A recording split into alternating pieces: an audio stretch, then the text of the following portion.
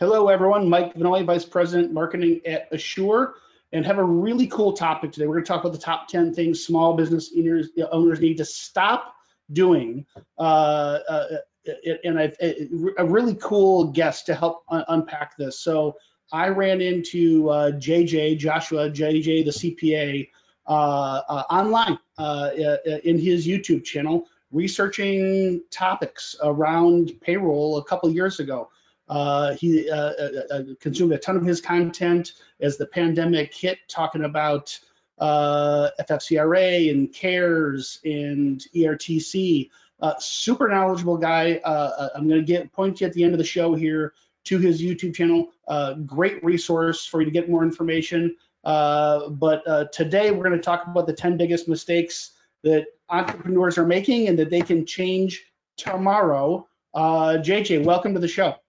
Well, thank you so much for that. I really appreciate it. I'm excited to be a part of this. It's clear that you and your company have the same mission as my YouTube channel, which is to help small business owners, the self-employed. I am a practicing CPA of 30 years. I'm still in the trenches. I know there's a number of people that maybe are putting together content or seminars that don't have any real working knowledge, or they're out of the game, so to speak. And so it's exciting to visit with you because you guys are definitely in the game and you are helping small businesses, just as I had said. So I'm happy to be here today to be a part of your mission.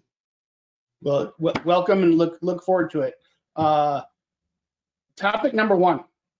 I think this is maybe the biggest hidden gem in the small business world, in the entrepreneur's playbook here.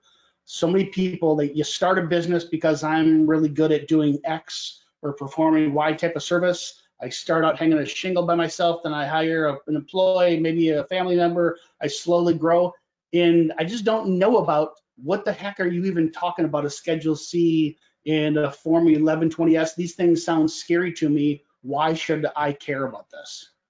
The number one reason you want to care about this aspect is that this most likely is going to help save the biggest line item of expense for you as a small business owner, as self-employed, that you're probably not even aware of, which is the worst kind of expense. And what I'm talking about is self-employment taxes.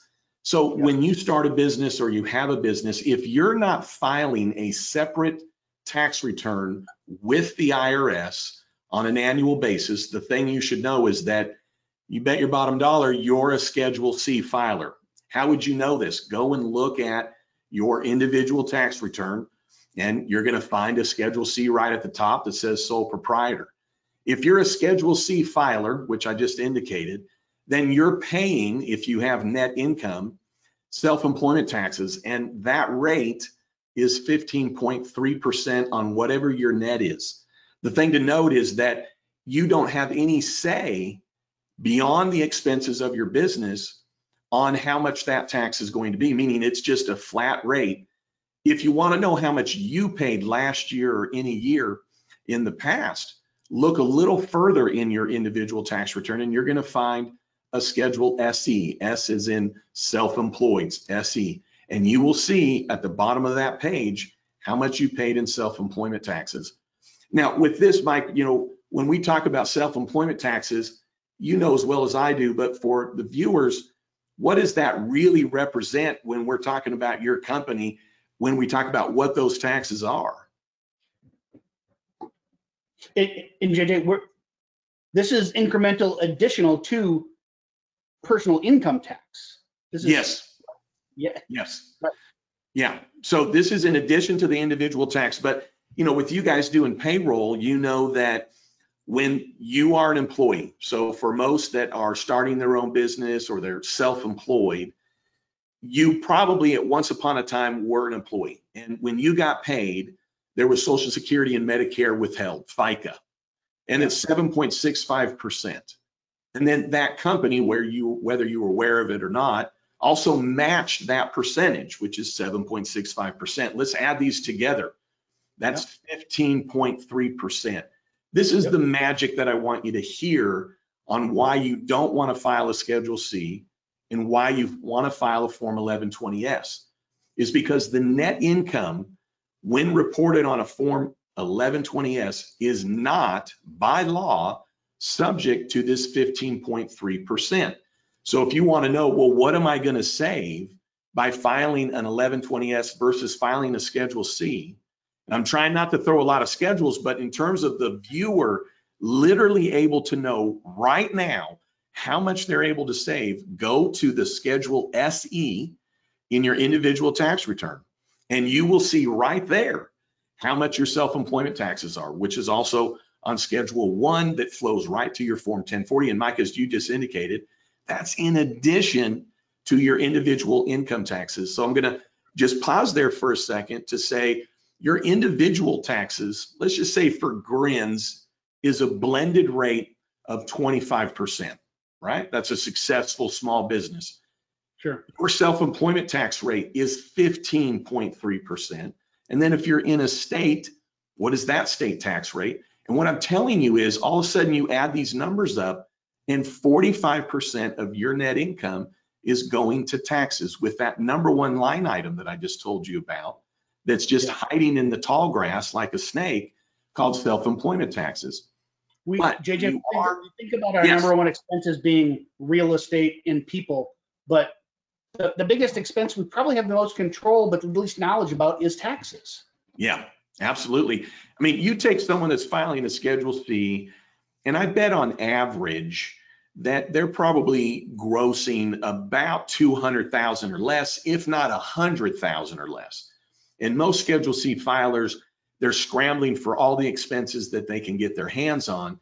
But most Schedule C filers probably are not going to have more than about 50% in any expenses. So just to do some simple math, if you have a Schedule C filer, they gross 100 grand, they have 50,000 in expenses, so they net 50 grand.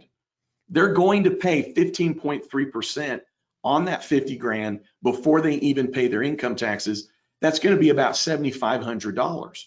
And I bet when you would look at that self-employed's expenses for their business, I bet there is not any other expense that is much more than the $7,500.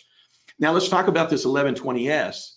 So where I get, and you kind of nailed it, it's like, oh gosh, this sounds a little overwhelming, a little scary.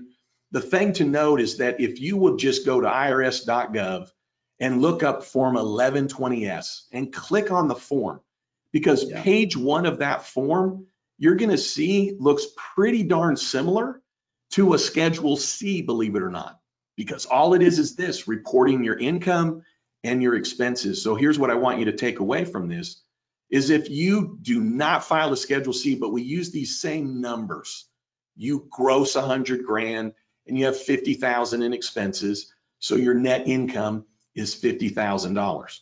Well, guess what? That gets reported on your individual tax return, because the great thing is an S Corp has no corporate level of tax, but you're literally in this 1 year, in this one example, going to save $7,500 because by law, the net income, if you just report it through an 1120S, is not subject to this self-employment tax. So very briefly, you do need to formalize your business at the Secretary of State. 10 out of 10 times, it's pretty much going to need to be an LLC, get an EIN, and then you need to set up a separate bank account. If you think that's too much of a hassle, what I want you to remember is in this simple example, it saves $7,500. Mike, you had said before when we were kind of visiting before we got started about the number of new businesses and sole proprietors kind of going out and getting an EIN, kind of leading in and out of the pandemic.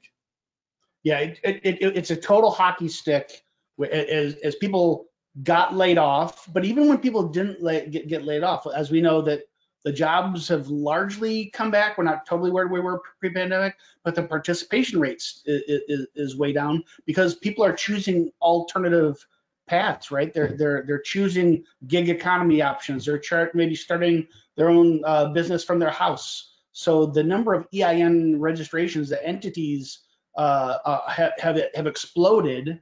And presumably these are all either zero employee or one employee firms to start up. Yeah.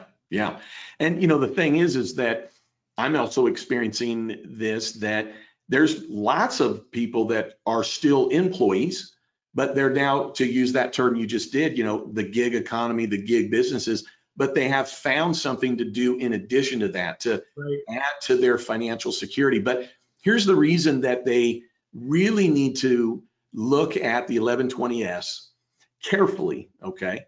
Because you would probably have most people say, all right, well, what's the catch here, JJ? The catch is that when you are an S corporation, that's a business that elects with the IRS on a form 2553, which is pretty straightforward, you then now are, or you are now in a position that you have a separate entity, a separate, in essence, identity, which is then in existence by a separate EIN number that we were just talking about. But when that happens, you then need to pay yourself some payroll. And this is where you then want to hear a few more numbers from me, which is this. If you have somebody that has an S Corp, the IRS, in essence, is aware very keenly that that net income is not subject to self-employment tax. But the reason it's not subject to that tax by statute, meaning by law, is that now for that owner, they have two ways to get money out of that business. One is called a distribution, which is not taxed again. It's just simply a check. It's very much like a dividend, but the difference between a distribution and a dividend is that a dividend is taxed again down at the individual level, where a distribution is not. But here's what I want you to hear. You do need to pay yourself payroll. And this is where many fellow tax pros, EAs, and CPAs kind of fall asleep at the wheel. And I don't want to use this word too heavily, but they're lazy. And what I mean by that is that many tax pros will say, well, if you're an S Corp, now you have to do payroll. Now you're ready to hear, well, what's the catch? Here's the catch. When you pay yourself payroll, as I was telling you earlier, even though you're the owner of the business, you're now an employee just the same as any other employee, which means that back when you were an employee for somebody else, or when you're paying anybody, there's going to be that 7.65% of Social Security and Medicare, it's FICA, withheld. And then now this company that you own is going to match that. Guess what? What I had told you earlier, it's 15.3%. But here is then where the magic happens is, and I'm not talking about now we're in essence taking advantage of the law in a way that's going to get you in trouble, but where the advantage comes with an S Corp is that you get to choose what your salary is. Now we could basically go in a direction and say, well, I'm going to pay myself 12 grand a year. The IRS does want you to pay something reasonable, but in that example I just told you, if somebody grossed 100 grand, they had 50,000 in expenses, I'd probably be counseling that client to probably pay themselves about 20,000 a year in a salary. That then means this, that 20,000 was subject to the 15.3%, but 30 grand was not subject to it, which that person then saved $4,500. But see, this is why they need to get with a company like yours, the affiliate, because when you now have payroll, this is where then the tax pros get lazy. And what I love about what you told me about your company and your mission is that you're building and fostering relationships with tax professionals like myself, CPAs and EAs. Right. To then say, hey, listen, when you have a client that now is going to be an S Corp, you don't need to worry about doing all the filings that go along with it. And this is where then many people kind of draw the line and go, well, I don't want to do all this extra filing. And that's where you all come in. And this is why I don't do payroll for one client. And I've had my own practice now 25 years. So for the last 20 years, I won't even bring on a client if they won't use a third party. And the reason I say that is that we know that when we're dealing with payroll, we've got reports that have to be filed with the IRS and with the state. There's different due dates, and some are quarterly, and you're withholding taxes and you have to get it paid in. But all of that, when handed over to a professional, to a group like you guys, that it's number one, what you do every day. It's what you eat and breathe. You are the experts on this. The other thing is that any questions that come up and entanglements, you're going to be able to take care of. And here's why I just go back and I'm not trying to stick anything to my fellow tax pros and EAs, but see, I've traveled around the country talking to fellow CPAs and EAs, over 50 cities. And one of the things I always ask is, hey, at what point should somebody be filing an 1120S and not a Schedule C? And in my opinion, it's around 20,000. So if you're netting more than 20,000 and you're not filing 1120S, I really think you should take a hammer to your hand, because that's really what you're doing to yourself. But most CPAs said it was about 100,000, which means that they are in a position where they are influencing their client to just do the easy route, which is to continue to file the Schedule C. So to save taxes and to do all this, you have to walk and talk just like any other business. But isn't that worth it? In that simple example I just told you, over a 10-year period, you saved $45,000. And that's assuming that you never made more than 100 grand gross. Almost 50 grand for one strategy that once set up, I'm not going to say it's on autopilot. It's that probably, but the process is set. This isn't work you have to continually do. JJ, I'm gonna do this. We got 9 more topics to get through. This is the biggest one I wanted to talk about. I think I'd love to invite you back, and we could spend an entire hour just on this one, because it can get wonky. Yes. For people and scare them. Give the 20-second wrap. Put a bow around this thing for our audience today.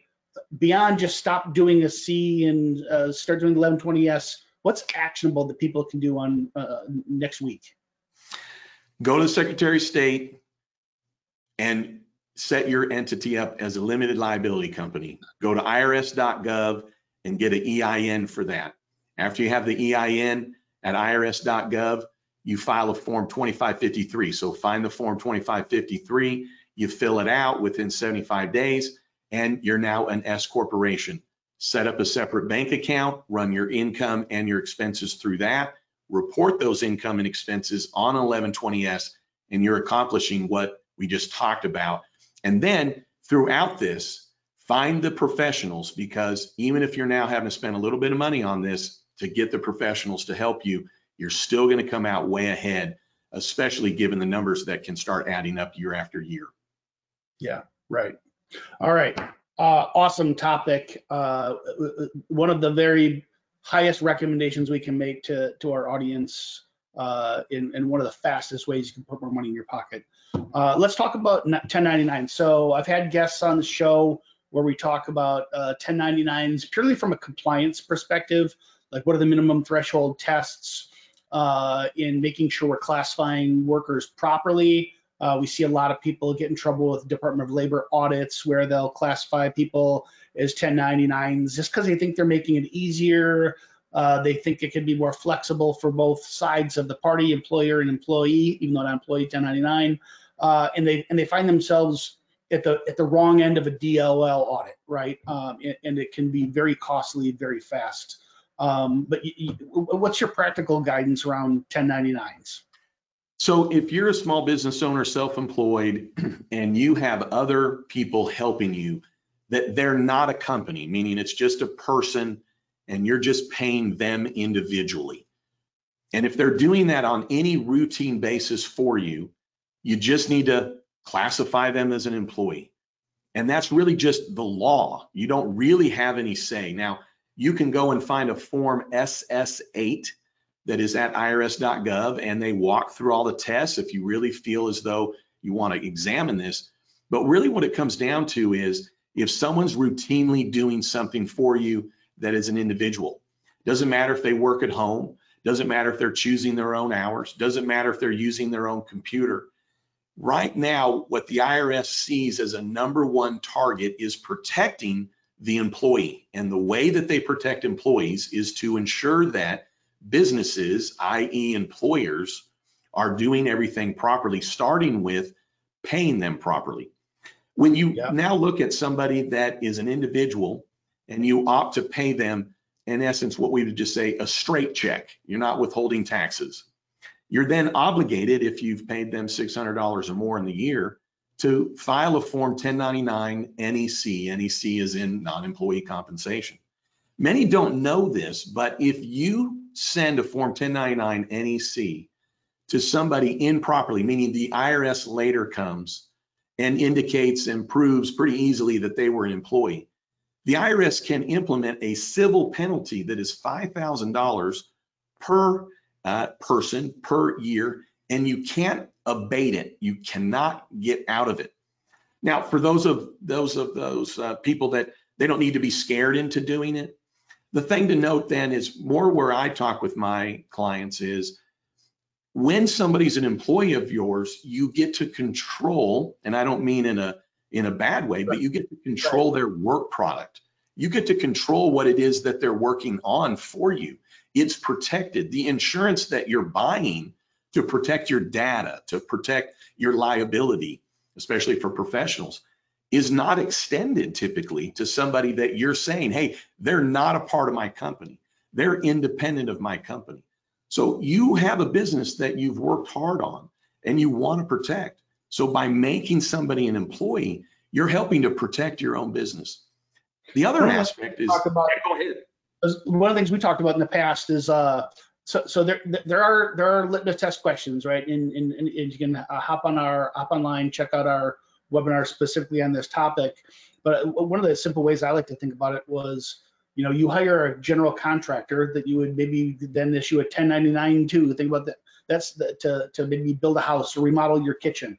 Well, that contractor might sub out the plumbing work to one person, electrical work to another person, finishing work to another person. And they, as a contractor, they have choices of how they perform the work, the tools that they use, the time at which, within reason, that they perform the work. Same thing for us in our jobs, right? If we are hiring someone, if that person truly has the ability to perform the work whenever they want, wherever they want, they supply their own tools, they get to determine scope. They could hire subcontractors to do it for them if they wanted. Okay, you're 1099 territory, but if not, you're in a dangerous place. W-2 all day long, right? Yeah, absolutely. And if I could add one thing to that, when I'm talking to my own clients is this person that you're paying doing what they're doing for you for anybody else? And if the answer is no, you're really looking at the IRS very easily able to show that, well, they're really an employee. They're not even doing this for anybody else, so it's no way that they have a separate business. The reason that somebody wants to ensure that their business is compliant with payroll rules, laws, and regulations is, and I'd love to hear what you think on this, but in my opinion, employment taxes have the highest amount of penalties. They are very easily then penalties that can be doubled and high interest. The IRS, and not trying to scare anybody, but the IRS has really targeted the number one tax that they have got to go after is payroll taxes. And that includes ensuring that people are paid properly as employees and that those taxes are able to be, in essence, collected. Yeah. But here's the thing, and maybe you would know on this, but if you don't file reports and indicate that somebody's an employee, there's no statute of limitations with the IRS to go back and reclassify somebody as an employee, and everything you paid them would be subject to 15.3%, which is the Social Security and Medicare employee and employer.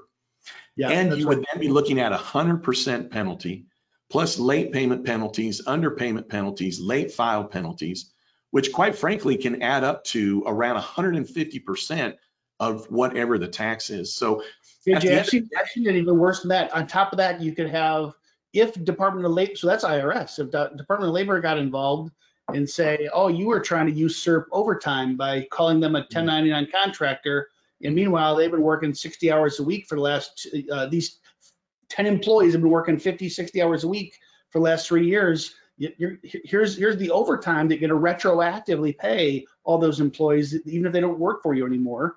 On top of that, if it was a 1099 and not an employee, so therefore you technically didn't have quote unquote employees in a state, but now all of a sudden retroactively an employee in a state, you might all of a sudden be on the hook for sales tax. Oh, in a wow. State Yes. report, right. So the ramifications are they're just way too big to to Yeah. try to play chicken with this fine line. Yeah.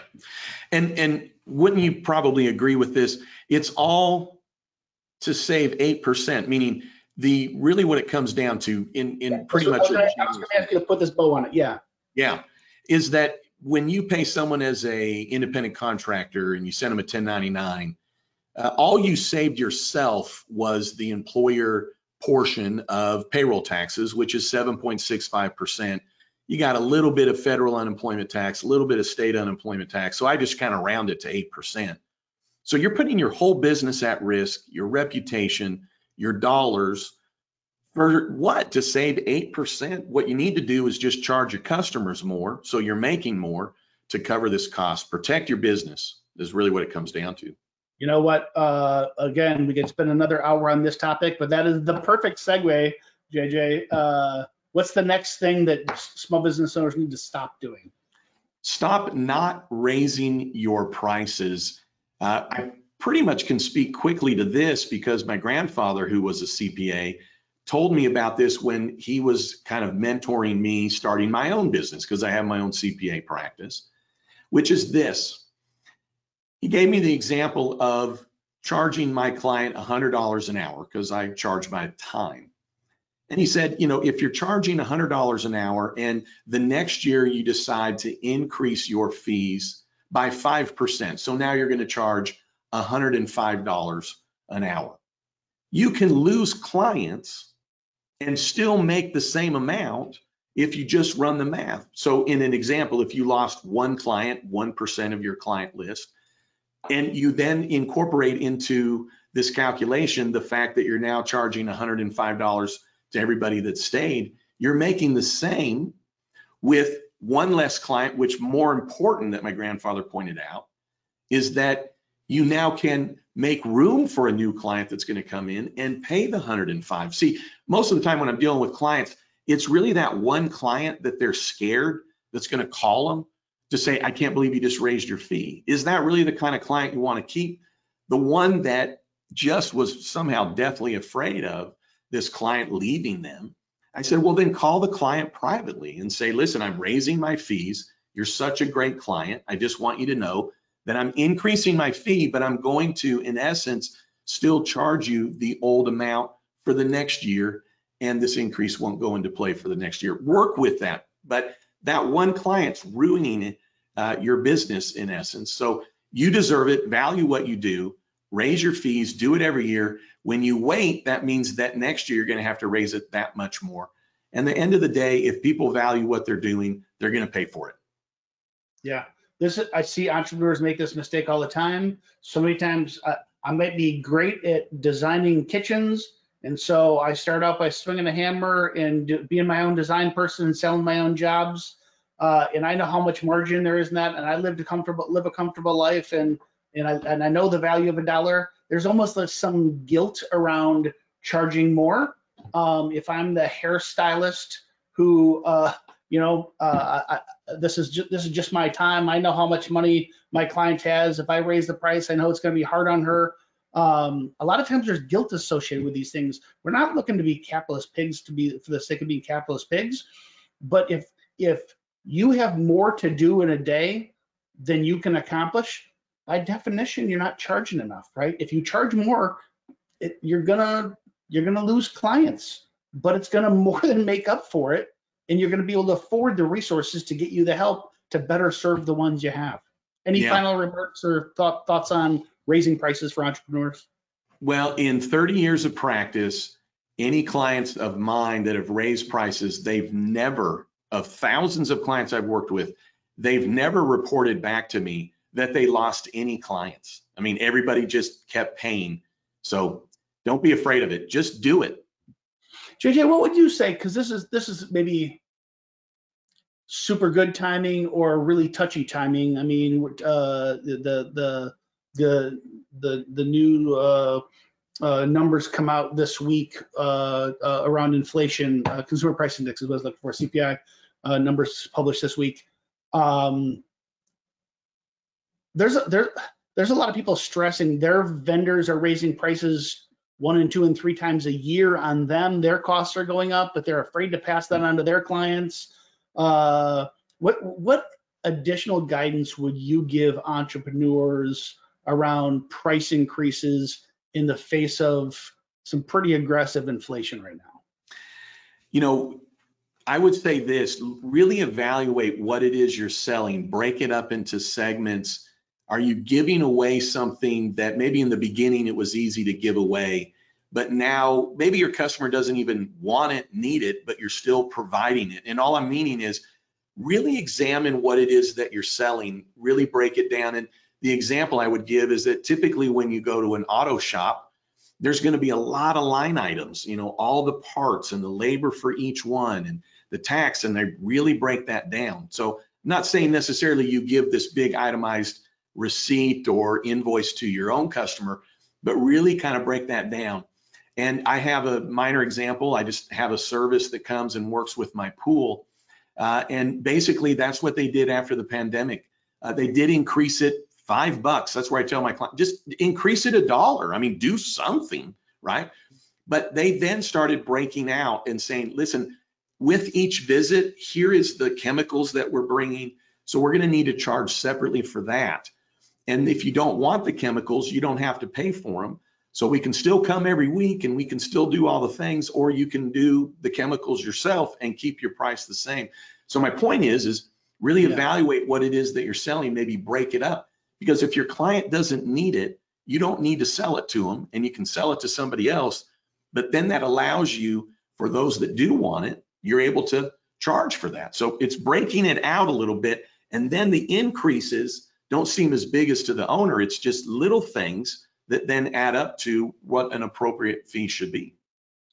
All right, let's move on to the next topic around fees. I had a conversation yesterday with an entrepreneur, and he was talking about passing along credit card fees to clients. It's something he hadn't done in the past. He was concerned about this. There are, depending on what you call it, right? There's notification requirements to clients, whether you treat it as a surcharge versus you mark your price up and discount back. There's different approaches to this. What's your practical business advice, but then also other tax ramifications to some decisions around credit card fees and passing these to customers?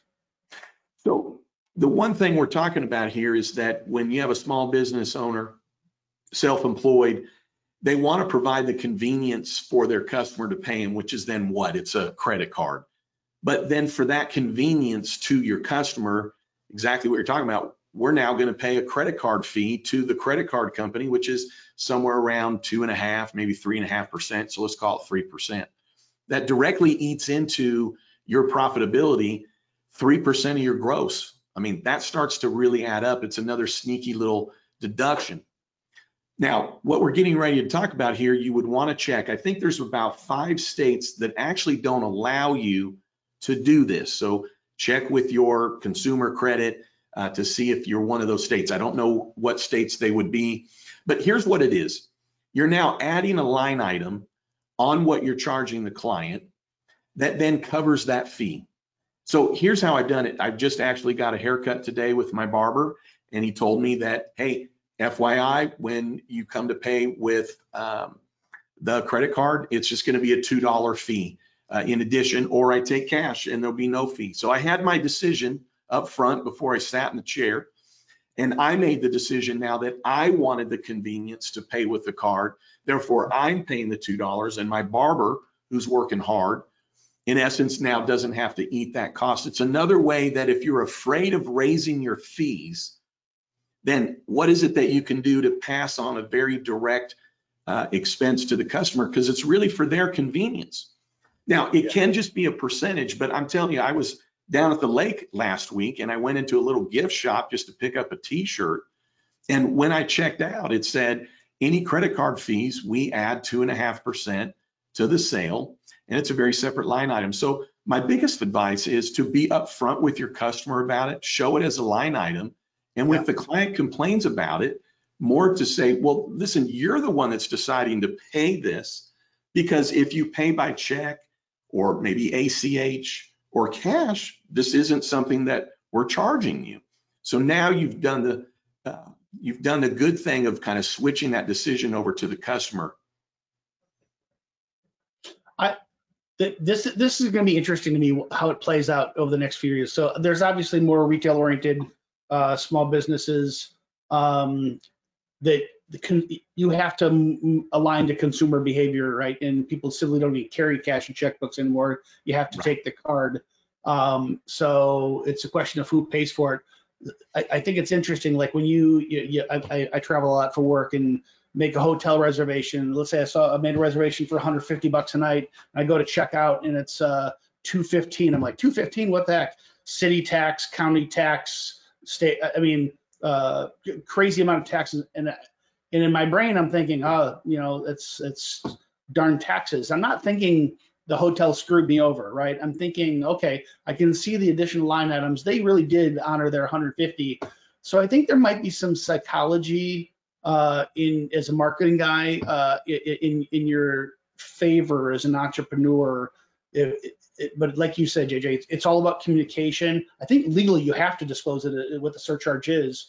But as long as you're open and transparent about the communication, you're making about their choice, not yours.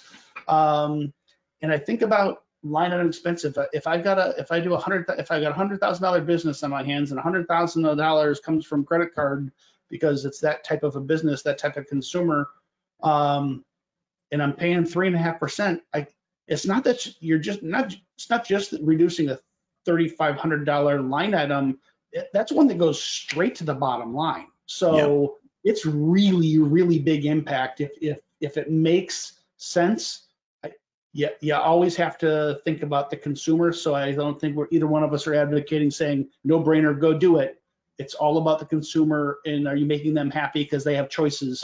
But it surely is something you should be considering.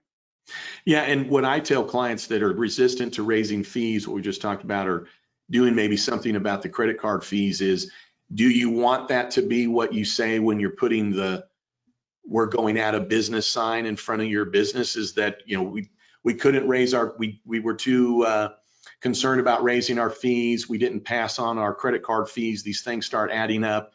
And so now I'm closing my business. And so what I tell clients is, I want you to imagine right now in this chair is your child. And I want you to look at your child and I want you to tell your child, I'm not going to be able to fund your college. I'm not going to be able to get you a second pair of soccer shoes. We're not going to be able to take that great vacation. You're going to probably have to help me in retirement because I'm not going to have enough to take care of myself, because I'm now going to put this customer in the other chair before you. This customer comes before you, child. This customer, I don't want to lose them. I don't want to charge them a little bit more. I don't want to pass on these expenses. So I'm going to put the customer before everything else in my livelihood. So when you put it in those terms, every single one of my clients now runs through a wall to raise their fees, because they are not going to put that customer before their family. They may put the customer before themselves, but they're not going to put it before their family. Yeah, we become so emotional. That's a great question to ask, because if we're good human beings and we went into business for a reason, so we become so emotionally attached to the business and the services and the customers and how hard their lives may be, that that's a great way to reframe the topic. Yeah. All right. So, and my word, not yours, surcharges. That's specifically around a way to pass costs for credit cards. What about just discounting in general? Yeah, never do it. Just charge what it is. Don't mark up your price to then just mark it down. You lose credibility, in my opinion. Clients don't, whether to trust, well, is this fee, and well, did somebody else get a discount? The other part is what I tell my clients, and it's something that I learned from my grandfather as well, again, a CPA who also advised small businesses, advising me with my own business, is that when I discount a customer and that customer now really falls in love with my service or whatever product you're selling, and now what is the number one compliment we would say as a business owner that a customer can do is refer somebody to you. But when they refer then somebody else to you, they're going to say, hey, make sure you ask for the discount, or that referral that's coming to you is going to expect your pricing to be the same. So when you discount, you now create generations of new clients coming in, expecting a discount. So if somebody really does feel that they need to discount, then put something beside it, which is, if you pay by this date, then here is your fee. And if you want to pay the full amount, then you're going to provide it to us. And this would be for my business. Then you're going to provide it to us at a later date. Meaning, we came up with something that says, listen, our rate is this through the end of February. For March and the first 2 weeks, here is our rate. We didn't say you got a discount for getting it to us early. We just made it clear the rate's higher if you get us the documents later. And so it's very much being upfront with your customer that builds the integrity. We've all probably walked in somewhere and we're like, how is it that if I buy one suit, they give me 2 free and socks and a shirt and a tie, and then I get 50% off shoes if I just buy one suit? Like, you now think, well, what kind of quality is this? I mean, some still fall for that, but I think how bad were they going to rake me over the coals had I not been aware of this, if I bought the day earlier, right? Right. And so I had one customer that came to me, and he ended up being one of my biggest clients, still is. And one of the first things he said to me is, I know I'm going to be a big customer. So this is back, I'm 25 years old when I started my practice. And he said, hey, I know I'm going to be a big client. So what kind of discount are you going to give me? And I said, none. And he said, you're not? And I said, no. Because if I give you a discount, then really what you're asking me to do is do a 90% job for you. I would rather do 100% work for you, meaning I want to be 100% in on saving you taxes, not 90%. So if you want me to discount, then really think about it. Am I really going to give you that same type of attention versus the client that's paying me 100%? And they said, I've never heard that before. You're hired. And this is a client that really was been a #1 fee level client. And he told that story over and over and over, because I showed that I was worth it by then showing how it was worth it to them to not be a discounter. I learned something really cool from Steve Robinson. He's the former CMO from Chick-fil-A. He was his first marketing employee there, 35 years, took him from 100 million to almost 6 billion. He gets a lot of that credit. Discounting and coupons, he did it in the early days, and he stopped. That couponing and discounting is a great way to drive transactions, but not relationships, right? So if your business model is something that you're driving to the transaction only, maybe it's something you think about, right? But if you want a relationship, a repeat customer that sees value, it's not just that discounting can hurt in the moment and take margin away from the transaction. It does, but it really just sucks away from the value of the relationship, and therefore the lifetime value, because no one's going to stay in a relationship that doesn't have value, right? Yeah. And you don't want someone to pick you just because you're the cheaper one, because that means that the second you do what you got to do, which is increase your fee, they're gone. And you just told them that what you do is a commodity, right? Oh, yeah. Primary differentiator between us is price. Okay, I'll lower my price. You've just signaled to them that no matter how smart and cool and awesome you seem to be, at the end of the day, it really is about price. So yeah, that's true. That's true. I'm anxious for this next topic, JJ. So this is something that I haven't thought enough about. But there's some real tax advantages here around paying your kids, and I think there's distinctions between kids and family members. First, tell us what you mean by stop not paying your kids, and help unpack this topic. So the thing about this is that when you pay somebody, they're going to pay tax on whatever it is that you pay them, and whether they're your kid or your family or somebody that's now just working for you. When they then also get paid, they get to use that money for whatever it is that they want. So when you then pay a family member and you pay a kid, they're going to pay tax on that income, #1. #2, there's going to be, most likely in a lot of scenarios, it's going to also be subject to payroll taxes. But the thing is that whatever then is paid, your business got to deduct. That person's going to pick it up as income, whether they're your employee, a family member, or a child. But see, they're going to pay tax at their rate. And many times when we think of kids, everybody goes to the 4-year-old. Most of the time with my clients, it's about age 14, learning the value of working. Many small business owners, their family is involved. They expect it to be for free, but wouldn't there be an advantage to actually paying them? And here's why. For what I just told you, secondary, when you pay an employee, they can use it for whatever they want. Soccer lessons, college, paying for lollipops, I mean, whatever they want. So when you now pay your kid, you pay a family member, you're now passing on that income to them, but you're getting the deduction. And for most small business owners, their tax rate is going to be higher than their kid. So in essence, you're passing that income down to the kiddo. That kiddo is then, and if they're under 18, you still get to obviously be involved, but that kiddo can then use those dollars for things you would have spent otherwise, and you would have gotten a zero deduction for. So with this, you have to do it properly. And that's where you all come in, which is this. So if you're an S corporation, then if you pay your kids, no matter the age, it is going to be subject to Social Security and Medicare tax. If you pay them as an employee from a partnership, it is not subject to Social Security and Medicare if they are under the age of 18.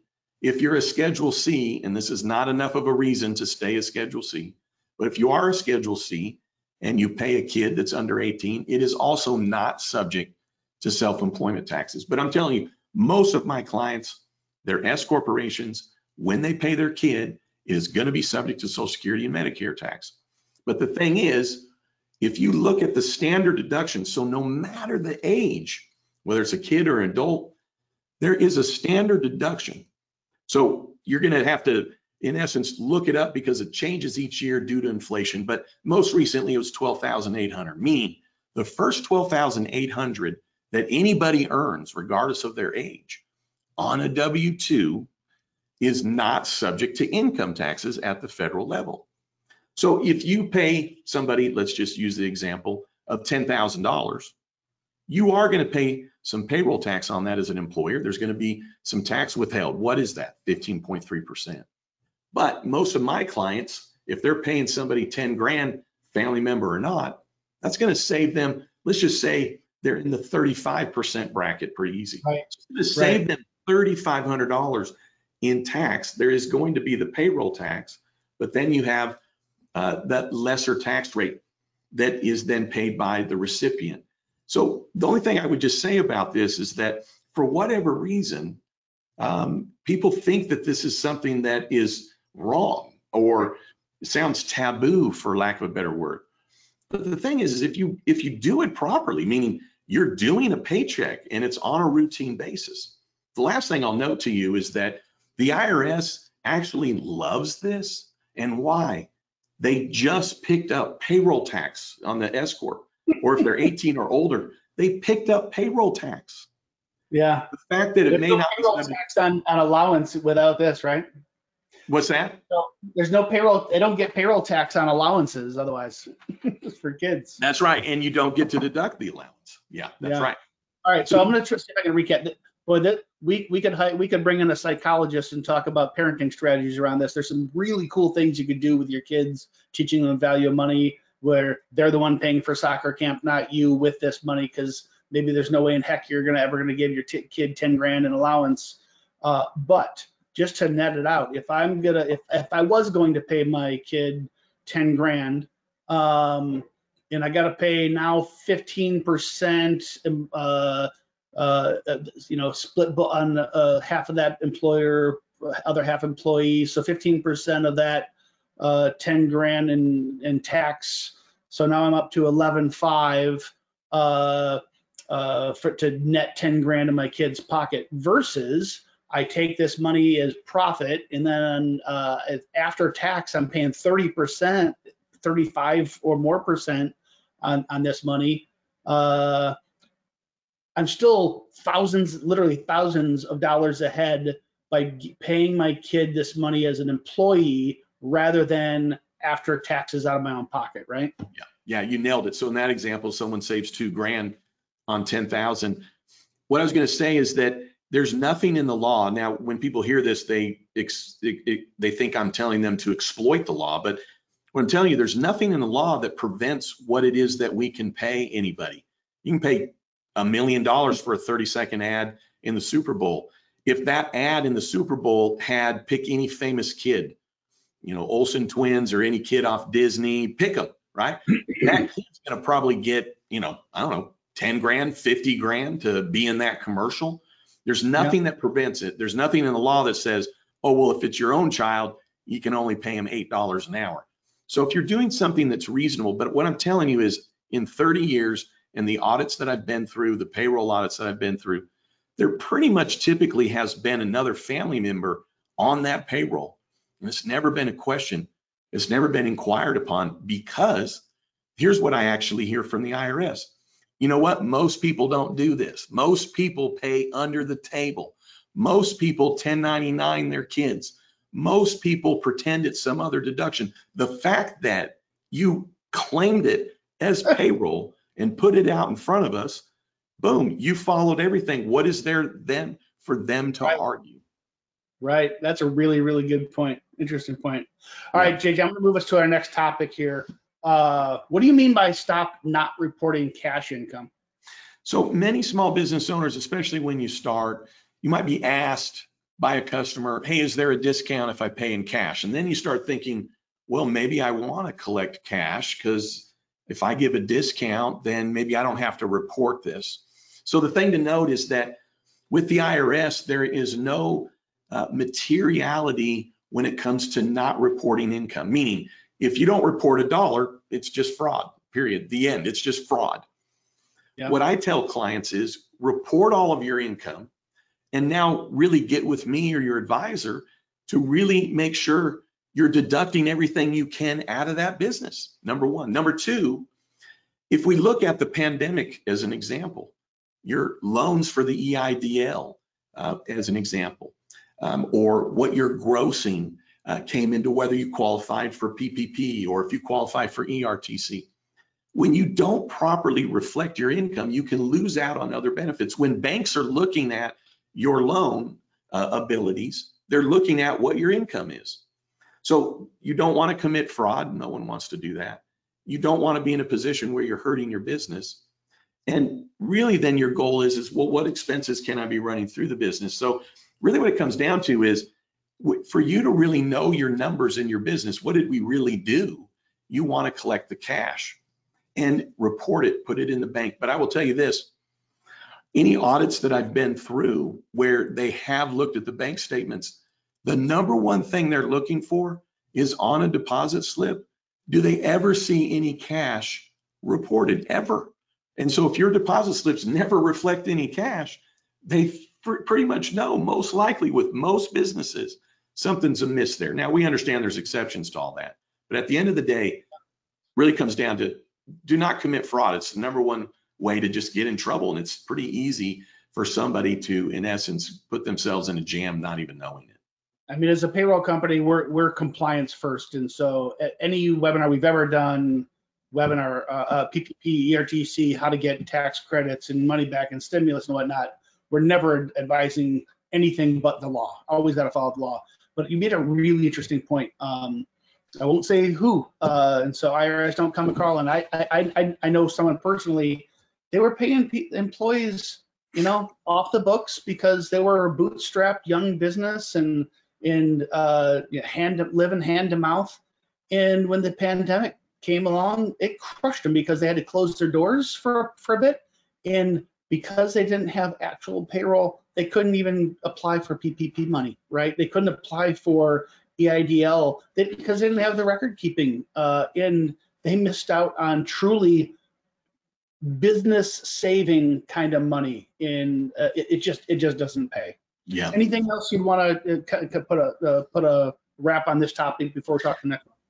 Well, just one thing, wrapping it up, and to add really with what you just said, when I've had customers ask me about this, which was mostly in the early days of my practice, I said, what are you really accomplishing here? Because if you're collecting cash and not reporting it, but then you're using that cash to pay employees under the table, you didn't accomplish anything. You could have collected the $1,000, paid the $1,000, and you're still in the same position, but you've now not broken the law. So at the end of the day, it just never, if you just run the numbers, it still doesn't make any sense. Yeah, yeah, yeah. You avoided tax on an income, but you also avoided the expense that was fully deductible. So Absolutely. Yeah. yeah. All right, let's talk next topic here. What do you mean by not deducting mileage on your vehicle? Is this, in your experience, how many people don't do this? So most everybody misses this. Now, let me be clear, just to kind of spread what is on the slide here, is that we're talking about when you use your personal vehicle for business purposes. So if you have a vehicle and you've titled it in your business, then you're not going to be able to take mileage on that. But when you're self-employed, you're filing a Schedule C and you're like, well, I don't have a separate business name. I don't have the business that owns this vehicle. Well, then you're obviously taking mileage. The mileage right now is something that changes kind of with the tide a little bit. But right now, I believe it's 60.5 cents a mile. It's usually, let's just say historically, it's always been over about 50 cents a mile.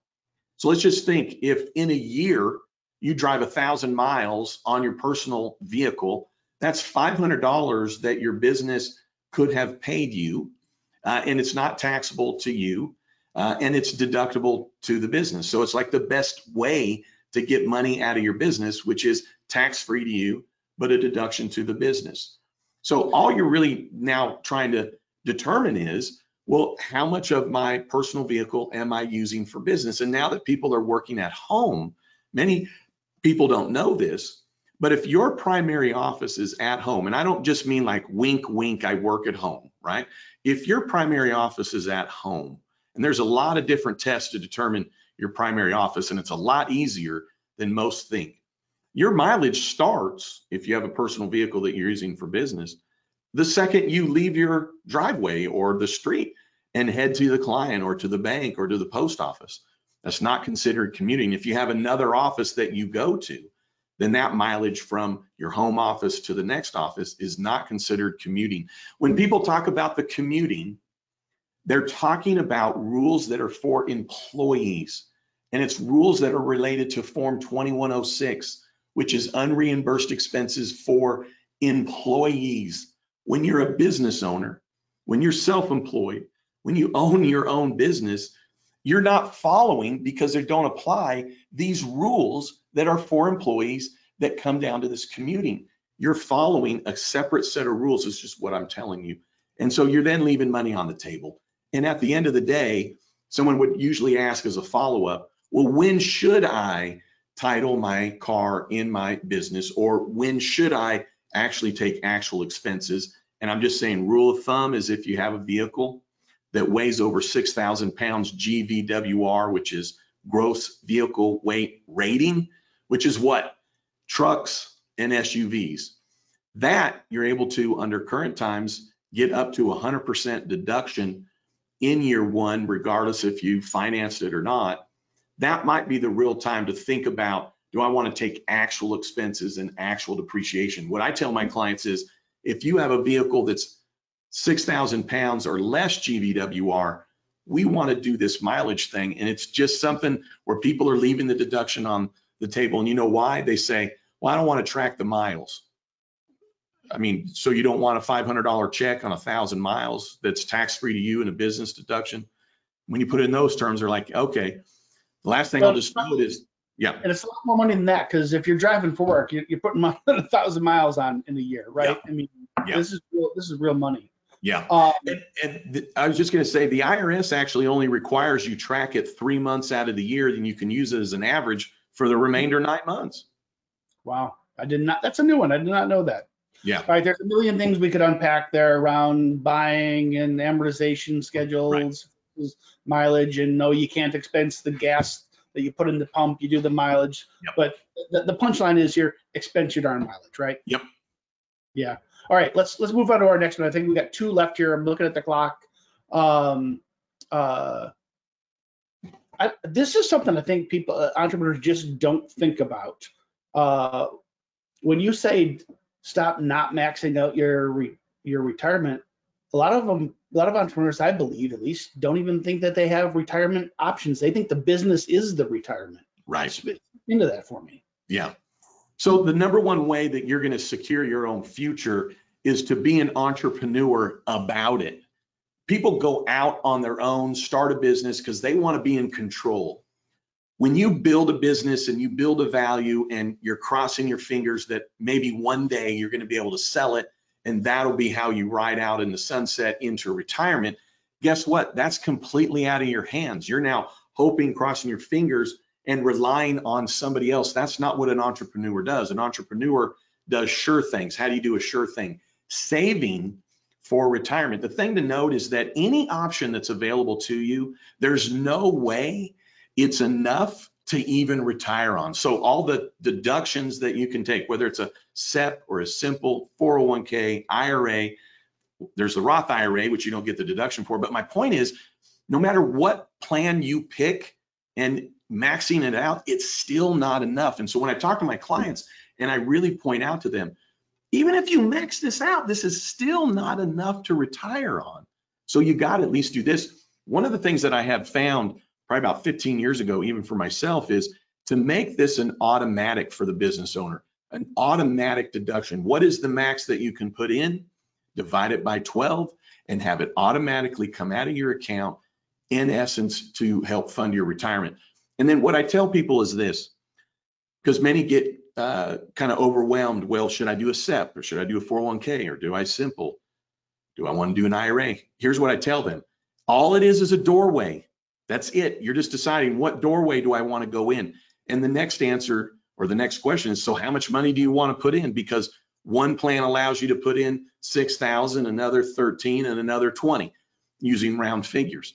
So at the end of the day, you want to pick whatever you think you're going to afford, and that's the plan you pick. Because once it goes through the doorway, it can go into a money market, bonds, stocks. Many think that by putting money in a 401k, it automatically goes to the stock market. It doesn't. It just went through a doorway that said 401k at the top. Once it's inside, now it's growing tax-free.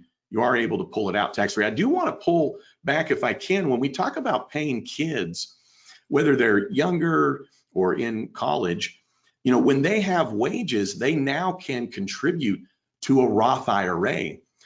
We know that if you make too much, you can't contribute to a Roth IRA. Roth IRA is no deduction when it goes in, but then it's completely tax-free when it's pulled out into retirement. So when you have a kiddo and they're making 12 grand, 18 grand, they don't really need the deduction for retirement. They don't need the IRA deduction. So the Roth is then a way that you can be putting money aside for your kids that goes towards, you know, their retirement. So I just wanted to kind of pull that as kind of a full value. Oh. There we go. Sorry about that. So many entrepreneurs, I believe, think, oh, 401k, that's for the big company I used to work for, but now that I'm self-employed, that's not even an option. Not true, right? There are so many investment vehicles. We can never get into all of them in this conversation, but I think the punchline is max out every single one you can. None of them is going to be big enough to retire on in and of itself. And so what you're really doing is you're building a portfolio of the most tax advantageous portfolio way to access your money when it does come time to retire, right? Yeah, absolutely. Yeah. Okay, last topic here. The home office deduction. Tell me, I think maybe give us your pre-COVID answer and your during COVID answer. Is there a post-COVID answer? I think there's a lot of confusion on this topic around dedicated space versus during pandemic, flex time. Unpack that one. So the first thing I want you to note is that this is only available if you're filing a Schedule C, and I'm kind of anti-filing a Schedule C, as we talked about in the beginning. But if you are filing a Schedule C, typically that means you're just starting your business, maybe what we call a gig worker, or somebody that's maybe not doing it full time yet.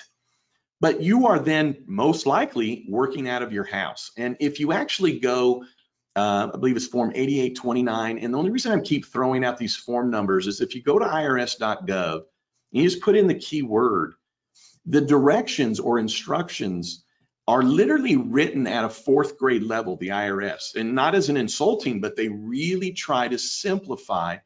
So when you then look at what are the tests, there are so many different tests and you only have to meet one of them. So yes, would it need to be dedicated, but that's only one of the tests. You don't have to meet all of them. So at the end of the day, what it comes down to is when you're now looking at the square footage of what you're living in, whether it's an apartment, townhouse, or home, then what square footage are you, and I'd probably say that's kind of the most key thing, how much square footage are you using for your home office? And no, it can't be all of it. And here's how we make it really simple, is the IRS has now a simplified formula where for each square foot that you use for business, it's a $5 deduction up to 300 square feet. I'll tell you this, when I first started my practice, I did a big analysis for a client that just came in. They literally lived in a mansion. They had a lot of different rooms that they were genuinely using. Employees were going there to work. And you know what that home office deduction was? $980. And he was like, well, you didn't calculate this right. But see, when you go to actual expenses and do a percentage, most of the time, means 99.9% of the time, actual expenses of using your home for business purposes is going to be less of a deduction, which is all to say this. The IRS has already said, Ollie Oxenfree years ago, fine, take a home office. Here's all the easy ways that you can do it. We're going to let you take a $5 per square foot deduction up to $300. It's a $1,500 deduction. And what I'm telling you is that's the biggest deduction that I've ever seen on a home office, meaning no matter how big your house is, it's not going to be that high. Now, if you own anything else, your partnership, C Corp, S Corp, there's no home office option for you. This is only for Schedule C. So there's no reason to be a Schedule C to get this deduction because it really kind of comes out to $1,500. It would be much more advantageous to be an S Corp. Yeah, so full circle, we started the conversation. Recommendation number 1: stop filing Schedule C, file 1120S, reclassify if you need to as an S Corp, take the full deduction. There's instantaneous. If you're making more than say 50,000, if your business is netting more than say 50,000 to more than $20,000 a year in profit, it's truly really easy money, kind of a no-brainer. But if you're smaller, you're starting out, then this one makes perfect sense. JJ, I could talk to you for a long time. This has been a really cool conversation. I'd love to have you back to unpack some of these topics in more detail. Maybe just take 30 seconds if you could tell everyone how you help clients and maybe how they could find your content and get value from you. Well, I really appreciate the opportunity. Again, I feel that your company's mission is similar to the mission of my YouTube channel. And so I'm not taking on new clients. I feel fortunate about that. So I'm not able to do any more. I've kind of found the limit. I've increased my prices. I continue to increase them. I'm making the living that I want to make. And so now, believe it or not, I'm having a lot of fun doing what it is that we're doing right now. And also on my YouTube channel, JJ the CPA. If you're into any other social media, you're going to find me by looking up JJ the CPA. I do seminars for small business owners, as well as continuing professional education for tax professionals, all really on the low side in terms of cost. But really at the end of the day, I think I've always been passionate about being a CPA, and that really means that I'm a certified public accountant. And so I feel like with my content that I'm putting out there specifically with YouTube, I have a responsibility to the public as a CPA. And so I try my best to only provide information that it is consistent with what I'm providing to my customers, and in a way that maybe they can take this and go to their professional and get some savings. And so at the end of the day, when I was in high school, I took an aptitude test and it said I was either going to be a minister or a movie star. So instead I decided to become a CPA and finally became known somewhat on YouTube. And I think I've kind of mixed all that together and I'm pretty happy about it. I think you have. Preach, JJ the CPA. JJ, it was a pleasure meeting with you. I look forward to hopefully we can talk again real soon. This has been a great conversation. I'm sure our audience has learned as much as I have today. Thank you so much. I really appreciate the opportunity.